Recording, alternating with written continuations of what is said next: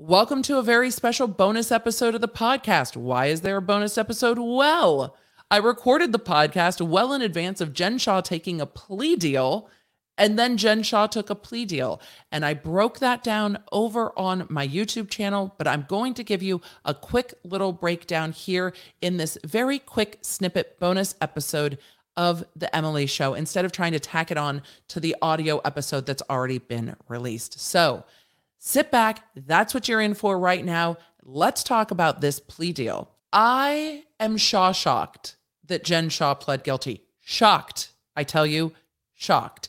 In a letter from the government on July 10th, it outlines their plea agreement, and I'm not going to go into it in depth. I did that over on YouTube if you want to catch that episode, but I want to make sure it's clear what happened with this plea agreement, because federal plea agreements are different.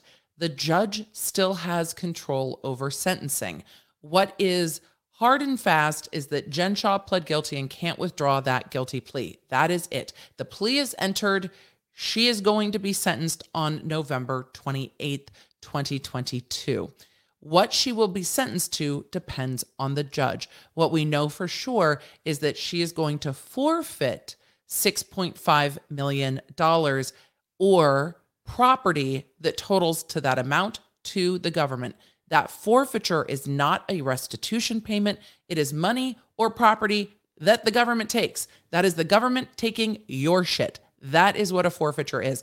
That can be bank accounts that were already seized. That can be cash that was taken out of her home during the search warrant last March when she was arrested. Those types of things. That is the forfeiture. Then there is a $9.5 million restitution agreement, monies that she will have to pay to the government that aren't dischargeable. So $9.5 million in restitution to be paid generally over time. They then agreed to what the guidelines would be for this case. The agreed upon guidelines in this case is between 135 and 168 months. I hate that the feds do things in months. It's so confusing. It's like, once we're over a year, can we please just go to years? But it's a little bit over 11 years, up to 14 years is the guideline. It's very clear in this agreement that the parties understand that this does not bind the judge.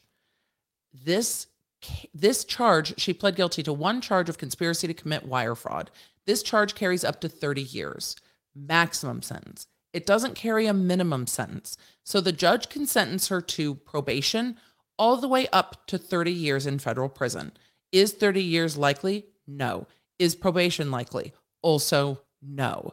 The other defendants in this case have been sentenced up to 7 years. Jen Shah is said by the government to be one of the most culpable in this case, as we discussed in this episode.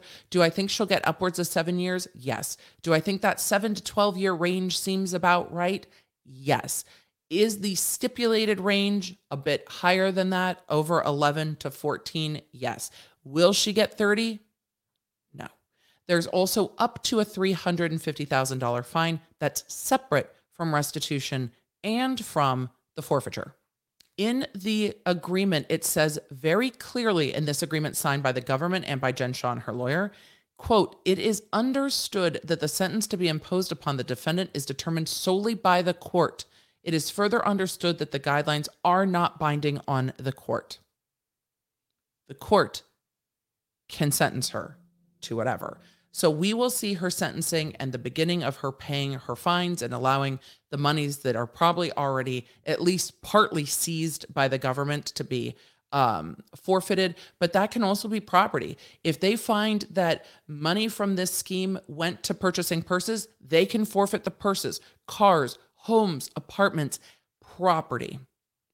And we will see that happen in the time to come. So with this case, it is not going to be going to trial. It will be sentenced in November, and we will see what that sentencing is. The sentencing memorandums are due in early November, and I will be covering those when they come out to see what the government's asking for, to see what Jen Shah's attorneys are asking for, and really to put a pin in this case.